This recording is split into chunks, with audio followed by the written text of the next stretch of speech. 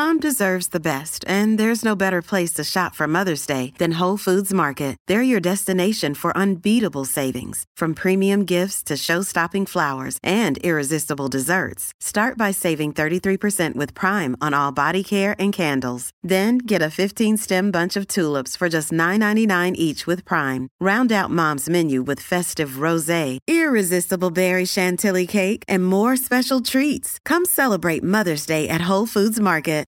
If you were to ask any boy, 7 years old, 8 years old, 9 years old, where do you want to be when you're 25, 30? Where do you want to be? They're going to say, big house, fast car, beautiful wife. That's what they're going to say. Every single one. And slowly, the programming of the Matrix beats this dream out of men. I will tell you a story about me. I don't know, probably not old enough, but there was a game called, before Fortnite, before it all existed, the huge game when I was in my late teens, early 20s was Call of Duty Modern Warfare. So I used to play that game. And this is the advice. The advice is hang around with people who see things, people who have a good mindset. I was with my brother, and I was like, oh, Andrew, I just completed this round. It's 41 kills, 1 death. That's pretty cool. Andrew looks at me from the couch. I swear to God, looks over me and goes, yeah, Tristan, but it doesn't matter, does it? And I'm like, it doesn't matter, does it? And I turned that game off. And I don't think I've ever spent more than 10 minutes playing a video game ever since that day. So hang around better people. You know, if you're wasting your life, if you're wasting your talents, leave that group of friends. Cut low quality people out of your life. And slowly, as you go out into the world and apply yourself at different things that are more useful, you'll probably find out that you're not as useless as you think. Well, I do get asked the question by young men a lot. And it's always about making money. You mean you want to get rich. Cool. Let me tell you something. First and foremost, almost no one ever gets rich. The internet will preach all this, oh, your time will come when the universe thinks it's right and all this. No. Most people work their shitty job, live their shitty life, live their shitty old age, and then they die. And most people never ever get rich. They never get to live like Sterling. And that's the reality for most people. So, first of all, understand that and get your ass into gear. Second of all, and my advice is non-advice. If you took 100 people, 100 millionaires at random and put them in this room, and you asked all of them, how do you make $1 million? You're going to get 100 different answers. Elon Musk would say, I invented PayPal. And Jeff Bezos would say, I sold books online. Like, you're not going to get a definitive answer. So what do you think? Not necessarily what do you enjoy. Do what you enjoy, because most of what you enjoy won't get you paid. What do you think you could be good at? Sit and analyze yourself. What do you think you could be good at? Ask yourself that. I don't know you. What are you good at? Think about what you think you could do and answer the question to yourself. I can't tell you. That's my advice. Like, look where money is moving and stand in the way. I know a dude, when I was trying to buy a part for my car, he was like, oh, I know someone who's got car parts, will sell it cheaper. He heard I had a problem. He heard I was going to spend money on a car part. He jumps in the middle, probably made himself $1,000. I don't care how much he made. He saved me money. Look where money is moving and get in the middle. That's a good starting position. I never wanted to be a multimillionaire. Andrew once said to me, famously, Tristan, if we could just find a way to make like 50, 100 pounds a day from home, that would alleviate a lot of our problems. Start small, because as you climb the mountain and you reach where you wanted to reach, you realize that there are new mountains to climb. There are new mountains to climb for me right now. And I'm at a level that a lot of people can't even dream of getting to. But you see it. It opens new doors when you accomplish the goals that you're aiming for. And it opens your eyes to what's possible from there. So don't think I want to be a multimillionaire. Think, okay, I want some financial independence. I want to work 20 hours at the fast food store instead of 40, but supplement my income from home. Okay, I've done that. Now I have more free time. Where do I go from here? I've reached that mountain. I've seen what's possible and aimed higher. That's it. So don't think how am I going to become a multimillionaire. Think of your short-term goals. Make sure your mother works less, buy yourself some nicer clothes, live in a better apartment, and think of how you can make those things happen. And as you go up in value as a man, you'll learn a lot about yourself, and from then you could tackle bigger goals.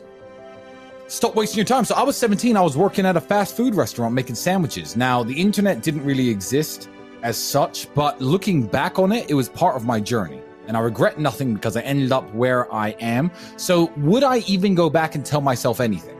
is the question. If I had to, it would be to not burn so much of my time. Let's talk to the 17-year-olds who are listening. You know, do you finish your job, come home, play video games, etc.? That's what I used to do when I was 17 a little bit. What I didn't do is come home and think, okay, let's work on something new. Let's try and build something. Let's start a YouTube channel. Let's start creating content instead of consuming content. I'd tell myself to be a little bit more proactive with my free time and not around so much. And being a gentleman is very, very important. There doesn't have to be a winner. When you're going on a date with a woman and you're looking to sleep with her and she's looking to have a good time, you could both go home happy. Right. You really can. You don't have to feel like you defeated her somehow or you tricked her somehow, and she doesn't need to feel like she used you somehow. Right. You can have a wonderful evening. You're nice to her. You open the car doors. You know, you buy her a bouquet of flowers. You have dinner. You make love. You go home. She's happy. You're happy. It's down to you. It's personal accountability. And that's what a lot of guys want to throw out the window these days. It's like failing in every business you've ever attempted and failing to make money, and then blaming capitalism, or failing in every boxing match or every American football game and NFL game you've ever played and blaming the referees or blaming the rules. No, it's personal accountability and it's personal responsibility. So I think a lot of these guys need to really, really look in the mirror, as I do. And sometimes I look at myself and think, Tristan, okay, you're a little out of shape. Tristan, okay, you've been sleeping too much, you've been partying too hard, you got bags under your eyes, you're letting yourself go a bit, and you have to keep yourself in check. You have to stay at the very top, and if you don't stay at your very top, you're not competitive anymore. Every single species on the whole planet is exactly the same. Every single female of every single species looks at the most competitive males and thinks, those are the ones I want to have my children. And women, human women, are exactly the same. So if you're not having the success with women that you want, don't go out there trying to blame women, and don't go out there trying to change women. And what people don't want to hear is that to become Tristan Tate was a slow process of hard work that took me 15 years. And I'm still working on myself. I think the Tristan Tate in 3 or 4 years is going to be a much better version of who I am now. Right. And what a lot of people want to do is, blame their circumstances, but they don't understand that. I mean, height aside, you could change every circumstance about you. You could change how handsome you are. You could change how fit you are, how strong you are, how rich you are, how smart you are. I am very fortunate. I don't know what loneliness feels like. And that's something that most men can't say. And it's why me and my brother, when we understood through meeting very good friends of ours who were married for 10 years, felt alone. Ex-military guys who felt that sense of brotherhood and loyalty and companionship in the army, or on their sports team, their college baseball team, their fraternity, their football team, and they lose it.